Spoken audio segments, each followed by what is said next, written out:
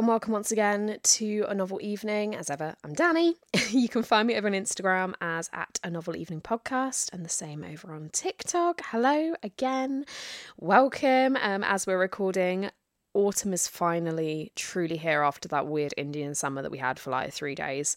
It is chilly, and it's the perfect time to get cozy. Now, for some of us, that means settling in with a creepy read. For some of us who want some good fantasy, but for some people, that means getting under the blankets, lighting some candles, and getting down to some good romance. And tonight's author, Sarra Manning, with her newest novel, Man of Her Dreams. If you're a romance fan, this is the one for you. Look, sometimes you just need a damn good romance. And I honestly think these cold nights are the times to get a little warm under the covers. I cannot wait to welcome Sarra onto the podcast, ask her all about her novel, find out her inspirations, and see what she's going to bring to her novel evening. So a massive hello to Sarra. Hello. Hello, and thank you for having me. Oh, thank you so much. I know listeners can't see, but I'm admiring your incredible bookshelves that are behind you because they're quite a sight to behold. They actually go the whole kind of length of the room. So when I moved here, I actually took the biggest bedroom and made it like my office, and I got a posh lady carpenter to come in and make me like bespoke shelving. So, but I've run out of space. What you can't see is the bookcases in other rooms and piles of books. We've all got that. Space, yeah. You can have the biggest bookshelves in the world. You will still need more space. Exactly, yeah. Oh my goodness, I am so jealous. I'm just staring at them in pure jealousy because they're gorgeous. Thank you. I don't think I can afford to have bespoke shelving done anymore. Oh, that is the dream, isn't it? That's what everybody needs, I think. And they're proper. You almost need one of those, the ladders that go round. Oh my God, yes, like in Funny Face and Audrey Hepburn. Yes! There's that scene where she goes sort of like gliding by on the ladder. That's always been my dream. I want to have high enough ceilings that I require a ladder. That will never happen. I live in a 50s council house. They were not built for... But someday... for those kind of rolling ladders. Yeah, that's what you'll need. Now, look, you've come to talk about your latest novel. So first and foremost for listeners, let's dive in and go into what your book's about. Tell us all about The Man of Her Dreams. Right. Well, The Man of Her Dreams is about a woman called Esme who is kind of unlucky in love, and she's been quite badly bruised in the past, but she has this amazing rich inner life, as so many of us do, and no man that she meets in real life can compare to sort of like her fantasy boyfriends. And this is like a fantasy boyfriend that she's lived with in her head for many years, and she has a very kind of detailed idea of who he is and what he looks like, and then one day he suddenly appears in real life, or does he? So that's kind of the basic pitch, yeah. Okay. And I'm someone who has a constant internal dialogue. I'm a big fan of make-believe in my head, so I can relate to Esme, and I have my own little Esme, so I'm always very partial to an Esme in a story. It's first such and a foremost. Great name, isn't it? Oh, I love it. Yeah, that was my name picked out for ages as well. So as soon as I see an Esme, I'm already like sold. But I am a big fan of someone who's a little bit of a fantasist because I can relate. I mean, when I was a kid, I was just always being told off for like living in a dream world. I actually got the sack from a Saturday job once for just daydreaming, and it was always sort of presented as a bad thing. But now, obviously, I'm kind of grown up, and I just think that was the start of me being a writer of just these really sort of detailed like worlds and sort of stories in my head. Yeah, I absolutely agree with you. And I think especially, I have 2 children in this day and age, I think imagination is not promoted as much. Everything's technology. They're all into their like games and their shows, and in a different way, probably even more so for yourself than me. But imagination was a huge part of games, because what else did you have? I think also there's just something to be said for boredom. There was I just remember like those long summer holidays and things. And, there was like a few things on telly in the morning, but the days just stretched out in front of you. And yeah, we would just play these sort of made up games. Yeah. And I just sort of think it's a bit sad that ability maybe to just sort of immerse yourself at a young age in sort of different worlds is kind of gone, because there's always something on telly. Yeah. A lot of my friends have kids who are just obsessed with things like Fortnite. Yeah. um Minecraft. Yeah. I'm yeah. suffering that currently. Yeah. But I am quite, I love to write as well. And I think that's where I really push for like imaginative games and making things up. And I was very similar to you. I was quite often told, you live in a fantasy world, get out of your head and stop daydreaming. And actually, there's something amazing, even when you've got characters in books who live in their daydreams, there's something beautiful about it. Yeah, I mean, it's like sometimes, occasionally on Twitter, there would be a debate where somebody would actually say, I don't understand what you mean by an inner voice. And I was like, whoa, you mean some people Yeah. don't have like an inner voice? And then it Some was people like, just walk around with silence. I just don't understand that. And then I was like, it's not just an inner voice. At any one time, I've got three very detailed kind of concurrent fantasies going on, plus like loads of book ideas that I'm sort of Yeah. mulling and things. Oh, if people had a camera in my house when I'm alone and heard me just chattering away to myself, they'd think I was insane. Yeah. I'm Absolutely. If people could exactly the see it. same. Yeah. Exactly the same. It's nice to meet a fellow daydreamer. We need Yeah, more of us. absolutely. I feel like we're a bit of a kind of endangered species. We are. That's what technology is going to wipe out the daydreamer. Yeah, I mean, and especially with sort of things like AI. I think that is actually, though, why sort of the imagination will always prevail, Yeah. because AI can do sort of like a facsimile of that. But what makes great art, whether it's kind of, a book or a TV series or a painting, is just kind of like that emotion and that Yeah. experience that comes and sort of inspires it. Yeah, I completely agree with that. I'm a film student as well, so there's been a very big debate about using AI for scripts and using it for, and I agree that I think it can't capture the humanity. It can't capture that. And the really sort of special, books and films that I sort of love, my response to them, why I love them so much, is just sort of so emotional. Mm. So yeah, we'll see. Let's see. Fingers crossed. And that you've written many books. This is not your first rodeo. Do Not you my still first get that rodeo. same excitement when your books are coming out as you did from book one? How does it feel now? It's not about the book coming out. The excitement I get, and I'm kind of right there at the moment because I'm working on a first draft. It is just when, this world that's kind of been percolating in my head, this story for about 6 months, I finally have a chance to actually put it down on the page. And it is all that I think about. It's just utterly consuming. And I'm sort of there at the moment. I'm just so kind of obsessed with what I'm doing. And the way that I write, I always just see it kind of in my head like a little film. And I'm just coming to sort of a really pivotal few scenes that were like the first scenes that I imagined when sort of, the idea was kind of coalescing. And just when the writing is going sort of really well, and I'm very lucky that I live on my own. I can just completely be very sort of selfish and sort of write when I want, sort of how I want. There's just sort of nothing like it. I was like, I've got to go to doctors tomorrow for a blood test.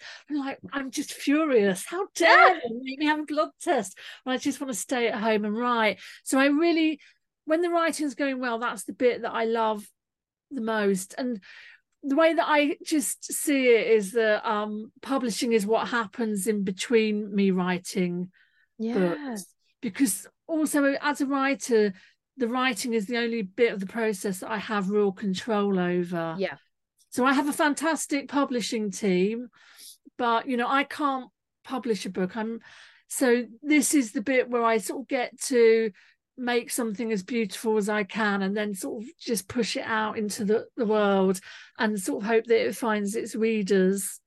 That's beautiful as well. I really love the way you've explained that because I think for a lot of people, they see publishing as the goal, right? Publishing is the thing. Whereas like when writing, if you love writing, writing's the goal, right?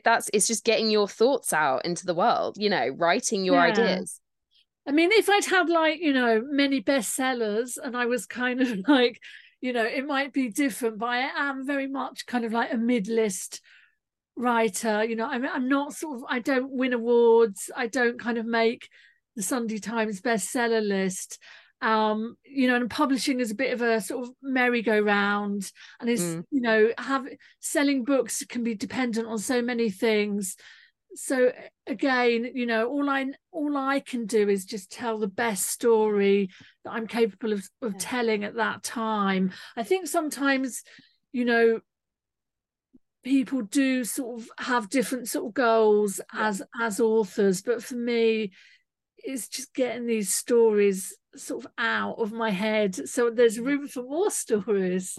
And what is it about romance that you're drawn to? What do you enjoy writing about a good romance? I just love romance. I think it's basically because I cut my teeth on my mum's Mills and Boons. Oh, yeah. Oh, yeah.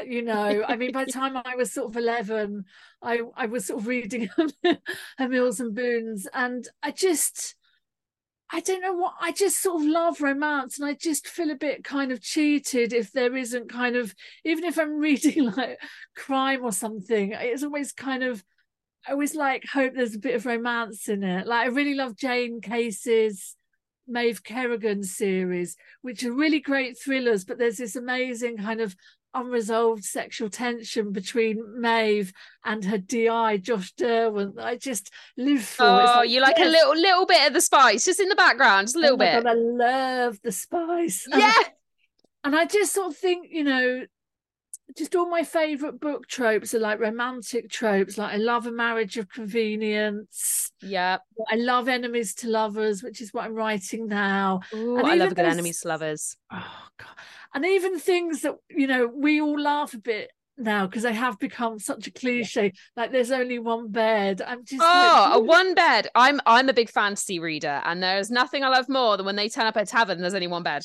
I love it. Especially if they hate each other. Brilliant. Especially because I love Regency romances. Yeah. And just the other, I inherited all my mother's Georgetta Hayers. And although Georgetta Heyer is very much not a spicy writer at all, I do love like more kind of contemporary Regency romances. And it's, you're turning up at an inn to break your journey, there better be one bed, or I'm kind of like getting a refund. I love a bit of a swooner as well. That's why I love a bit of Regency. I love a bit of the swooning, the dashing men. I know it doesn't, feminists might say we're moving forward, but there's something about a man in, tails, or he's kitted out in his outfit, coming to a ball or something. Sweep me. I want to be swept. Yeah, and I think there's just a real sort of intensity of emotion in romances, but there's also something quite comforting about them. I mean, people that don't read, rom-coms or romance, they're like, oh, they're so formulaic. But I think you could say that about crime, and I just thought, yes, you kind of want your happy ever after, but the ways of getting to that happy ever after are like myriad, and you can still be sort of surprised. You can still have a bit that makes you cry. You can just sort of love the banter between the hero and heroine. You can have twists. But I just think, especially kind of, how we're sort of living now, where the world feels kind of a bit like a scary, sad place. There's just something very comforting, that sort of knowing that sort of, good things can happen, and that it's going to sort of end on a high note. And I think, speaking of books that are formulaic, there's a comfort in that. And like you say, things are so uncertain and up in the air. And it seems like every time you turn, something's going on. And there's something really comforting about reading something where the good's going to happen in the end. Yeah. I mean, when I first started writing, particularly my adult novels, and I was trying to be a bit tricky and a bit edgy, and I'd give them a happy ending, but it was kind of almost a bit begrudging.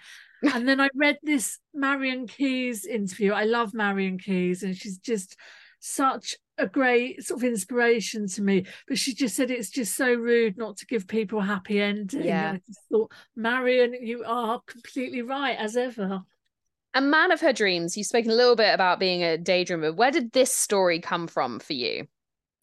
Weirdly, this idea, I just had it on a back burner for like years. It was very, very vaguely based on this James Stewart film called Harvey, where James Stewart's character sees this 6-foot white rabbit everywhere that he goes, and nobody else can see it, and they think he's mad.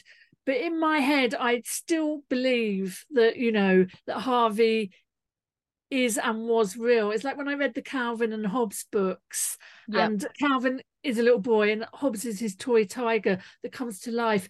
Don't tell me that the tiger isn't real, because I believe that. So I sort of had this idea of this woman who just wants a boyfriend so much that she kind of manifests him into being, but I just couldn't get the story right. And in fact, the one scene that I had didn't even make it into because by the time sort of I've worked out a way to sort of do the idea, it was a completely different story, which is kind of so often what happens.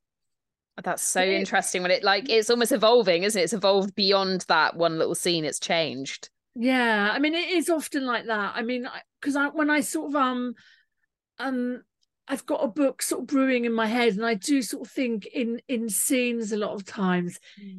And so with the book that I'm writing now, I had all these scenes that I was very precious about. And actually, as I start writing, even though they're in my outline, I'm just like, you know what, that is just, it's not doing anything to drive the plot. You just like it because it's a bit cute, but it's not actually giving anything to the story. It's that kind of thing of killing your darlings. You just have to let them go. Yeah, and I think that's something that a lot of authors I've spoken to before is, if you hold on to something too tightly, you're not giving it room for the story to then grow. If you're so committed to this like one little nugget of an idea, you need to be able to move with your story. Yeah, I mean, it's a hard lesson to learn. And I think I'm not alone in that lots of writers do this. We have to sort of cut the bits that we really like, and you put them in a special kind of like thing, so I can use it again. You never go back to it. You never look at that file again. But it's just that kind of, I'll come back to it one day. I'll put it in something else. And you've obviously spoken that your next, that you're working on, it has an enemies to lovers theme. Are there any other tropes you'd like to tackle? Do you know what? I would really like to write a marriage of convenience. And I've read so many Regencies and historicals now. And I'm quite excited about what's happening with the genre at the moment, that there's just a lot of new writers coming up. I mean, I just finished reading this book called Convergence of Desire by a writer called Felicity Niven, which is very much a Regency novel, but the heroine is like neurodivergent, and it's cool. Really is, it's not that case of feeling like a very modern concept is being sort of thrust where it doesn't belong. It absolutely works. So I do think that, I would just like to, for fun, just out of contract, just write my completely bonkers marriage of convenience Regency trope. I'd be here for that. I'm just saying, might be out of contract. I'd buy that. I'd eat that up. But, actually, with the book that I'm writing now, I did actually think, what are your favourite tropes? And let's just do them. So it is enemies to lovers. It's forced proximity. There is only one bed, all that good stuff. Oh, do you know what? And I think people who are always like, I hate tropes, all this. You get it in everything. And I say, I love fantasy. My best friend in particular, spicy fantasy is her like thing. And if there's not an enemies to lovers or forced proximity or a love triangle or a marriage of convenience, she's been like gypped. That's what we sign up for.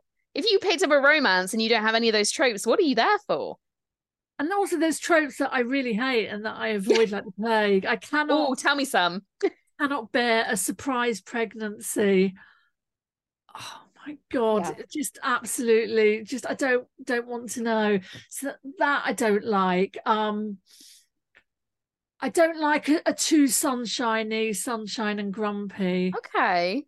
I think it's probably because my heroines tend to be a bit flawed and spiky, and I often get criticised for that. But I just sometimes I don't like a heroine that's just too Pollyanna-ish. Yeah.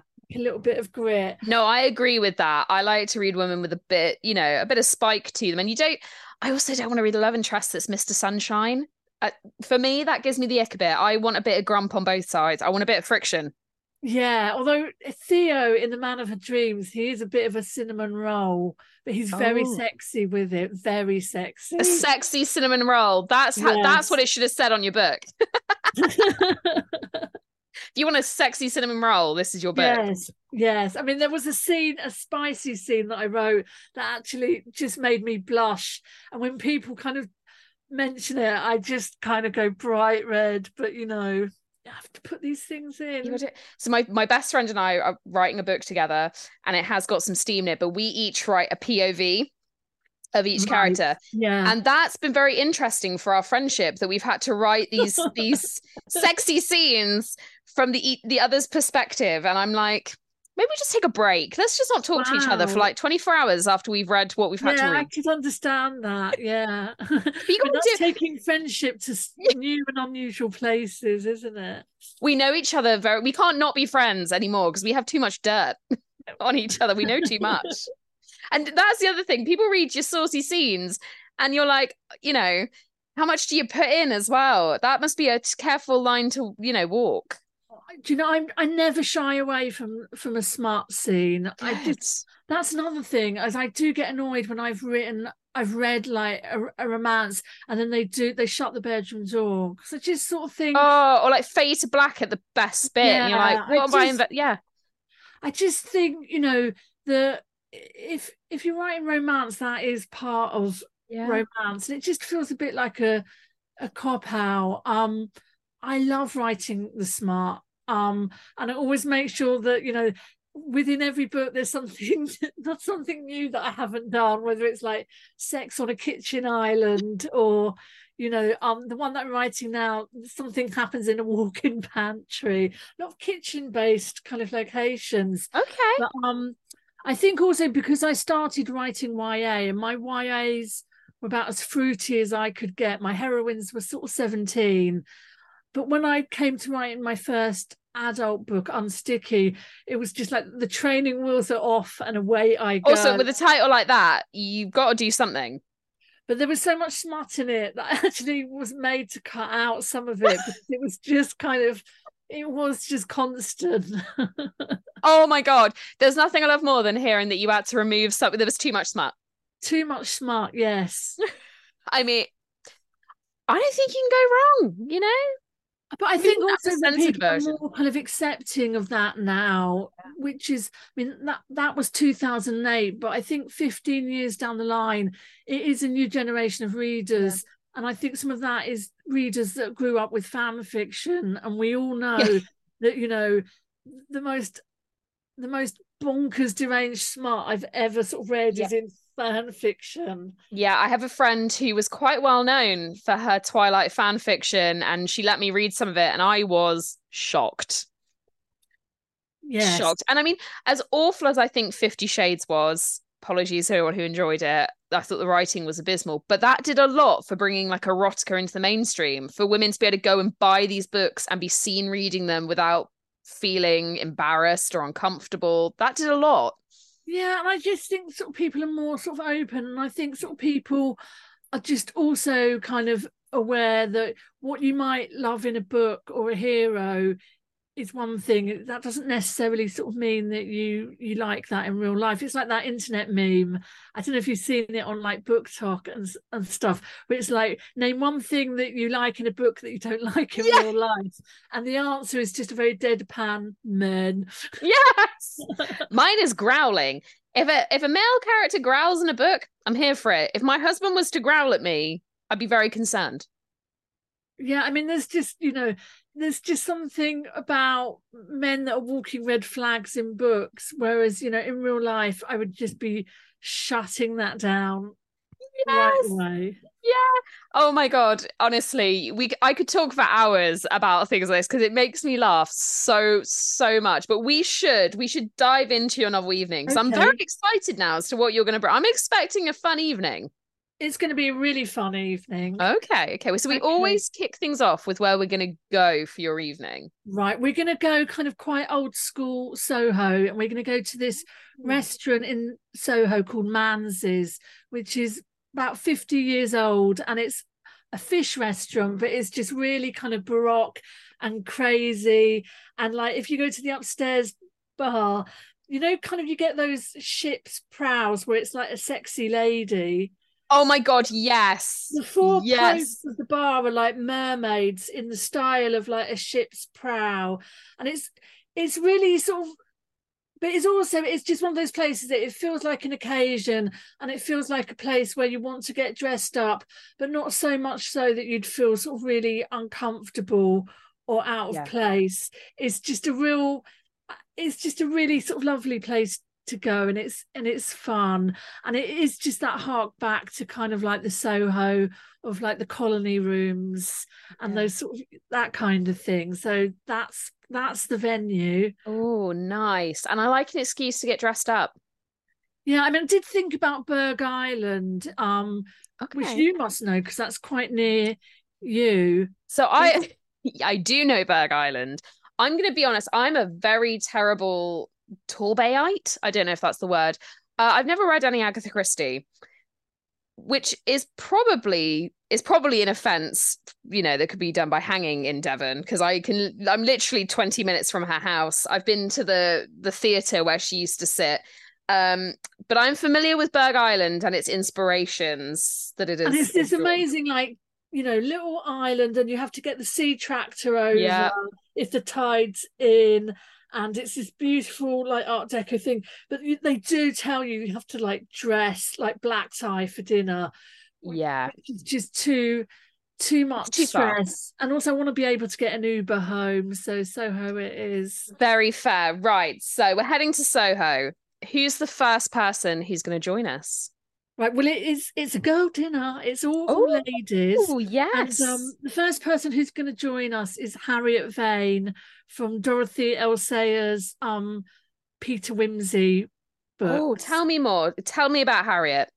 Harriet is just a modern woman in a sort of 1930s world. So she's a mystery writer. She's an Oxford graduate, and she's part of sort of like a bloom a group of sort of like artists in Bloomsbury, and Oh, just a very sort of modern sensibility. So she had a lover, and he said he didn't ever want to get married, and she was like, fine, I'm a modern woman. And then after a year he asked her to marry him, and she was quite annoyed, like she'd passed some test. So she turns him down, and then he ends up murdered. And he's murdered by poison, which is something that she'd put in one of her books. And she finds oh, herself on trial for murder, and everything looks like she's guilty. Then Lord Peter Wimsey, the detective, he comes in, and he's just like this amazing sleuth, and he gets her off, and she goes on to sort of have quite a notorious reputation, and their paths cross over sort of several novels. And then, okay. but and they are just so great together. But she's very much her own woman, and I just think she'd be just such a great guest. She's so urbane, she's so sophisticated.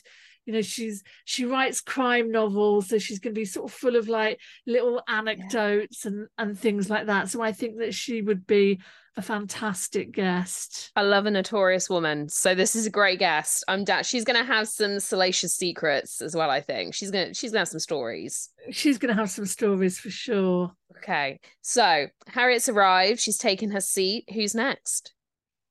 So my next one is Bridget Jones. Okay. Okay. Interesting pairing. Yeah, I mean, I love Bridget so much. I just think she is just one of the greatest comic characters. Just, just silly, but kind, so funny. I'm sure that she'll manage to catch the edge of the tablecloth, Yeah. in a bag, and like everything will go flying. But I just think that she's just a great person to have at a Yeah. dinner party. And she was one of the like truly relatable rom-com heroines that For women could sure. really see themselves in. It wasn't kind of just this kind of slender ingenue kind of beautiful socialite girl or journalist, or this was kind of a normal woman with normal family Yeah. problems.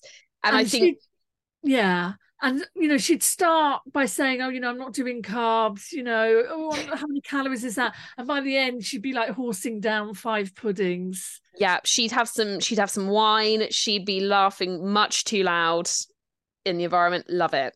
Okay. Bridget is already chatting to Harriet. Who's coming next? The next person is the provincial lady from E.M. Delafield's Diary of a Provincial Ladies Oh, series. She's okay. another Devon woman. Oh, I sense a theme. Yeah, this. I didn't know that you were from Devon, but everything is like coming together quite nicely. So she doesn't have a name; she's just known as the provincial lady, and it's set in the 30s, and she's just this woman who lives in Devon in this sort of nice house, and she's a bit of a lady of letters, and her husband Robert just is sort of he's like the land agent for the people in the big house, and she is just, again, she's just such a great creation, and she's just her life is constantly on the edge of chaos. Like, she's always having to go and talk to her cook, and she's frightened to talk to her cook, and she's getting letters from the bank manager saying that she's overdrawn, and she's always sort of got a party to go to, and she's like, can I possibly wear my blue again, or maybe I have to wear my tired black dress. And and so and then in the second book, a provincial lady goes to London, and this mirrors E.M. Delafield's kind of own thing. She has this big hit book, and she takes a flat in London, in Bloomsbury. So I think she would really get on with Harriet Vane, I was going to say actually. there's a little Bloomsbury connection there. And they're both So literary ladies, and I think they'd have lots of sort of gossip, and I think they'd really sort of poke fun at sort of people that were just a bit up themselves in that world. and you know what? Bridget is the same. I think they'd have that in common. They could all kind of poke fun at the hoi polloi a little Yes. bit. And then my fourth guest is Lydia Bennet. Okay. I mean, I Okay. feel like people would say Lizzie Bennet, but I do feel that Lizzie Bennet could, I love Elizabeth Bennet, but she's a bit supercilious, Yeah. and I don't think that she would properly get into the spirit of things. Whereas Lydia would just get blind drunk. Yep. She would just be full of all the best gossip, just the most kind of, she would overshare and tell you things that possibly you didn't need to know, but it would all just be 100% she's an oversharer on the wine. absolutely. She probably goes to Lou and sort of on her way back, cop off with sort of somebody at the bar, Her and just, Bridget, I think, would get on like a house on fire, I mean, bizarrely. they would definitely go off. At the end of the Yeah. night to an after, they'd do an after party. They both love a sesh, don't they? Yeah. Okay. Is that all your ladies? Do you have any more No, there's coming? one more. One. So, Okay. including me, to round it up to six, is Joyce from the Thursday Murder Club books. You are not the first. So I haven't read these books, which I know excuse the pun, but is a crime. But you're not the first person to bring up Joyce. Tell me what makes Joyce so popular as a guest? She's just great. There's, on the surface, she's just sort of like a sweet old lady who bakes lovely cakes and is all a bit disingenuous. But there's a real dark side to Joyce, and Richard Osman is just so, just, I mean, I think they're great books anyway, and I kind of get quite annoyed at people being sniffy about them, in that idea that if something's really popular, then it has to just be a bit crap. But I think he's so great at just teasing out those hints of darkness, but never being sort of very kind of overt about it. She's Yeah. just such a great character. But I think also at a dinner party, she would just get on with everybody. Yeah. I think also she's very sort of sensitive to kind of the mood. So if things were kind of lagging a bit, she'd think of something to say to sort of bring the You atmosphere G it up. up a little And I bit. think she's a good bridge between Harriet and the provincial lady, maybe getting a bit too kind of lady of letters, and then Bridget Jones and Lydia Bennet just absolutely kind of like, She can do that balancing act between the two. She can keep the peace a little yes. bit. Okay, I like this. This is a nice ladies' evening. Yeah, lots of fun, nothing too heavy, you Yeah. know. Good food, good drink. Yeah, posh fish and chips. Yeah. And What's not also, to that's what like? you actually, when you're drinking, you want something like a posh fish and chips. Yeah, definitely. That's what you need. You need to just carb load. Well, I do at Yeah. my age. I've got to the age where my body just doesn't really have a good time processing alcohol.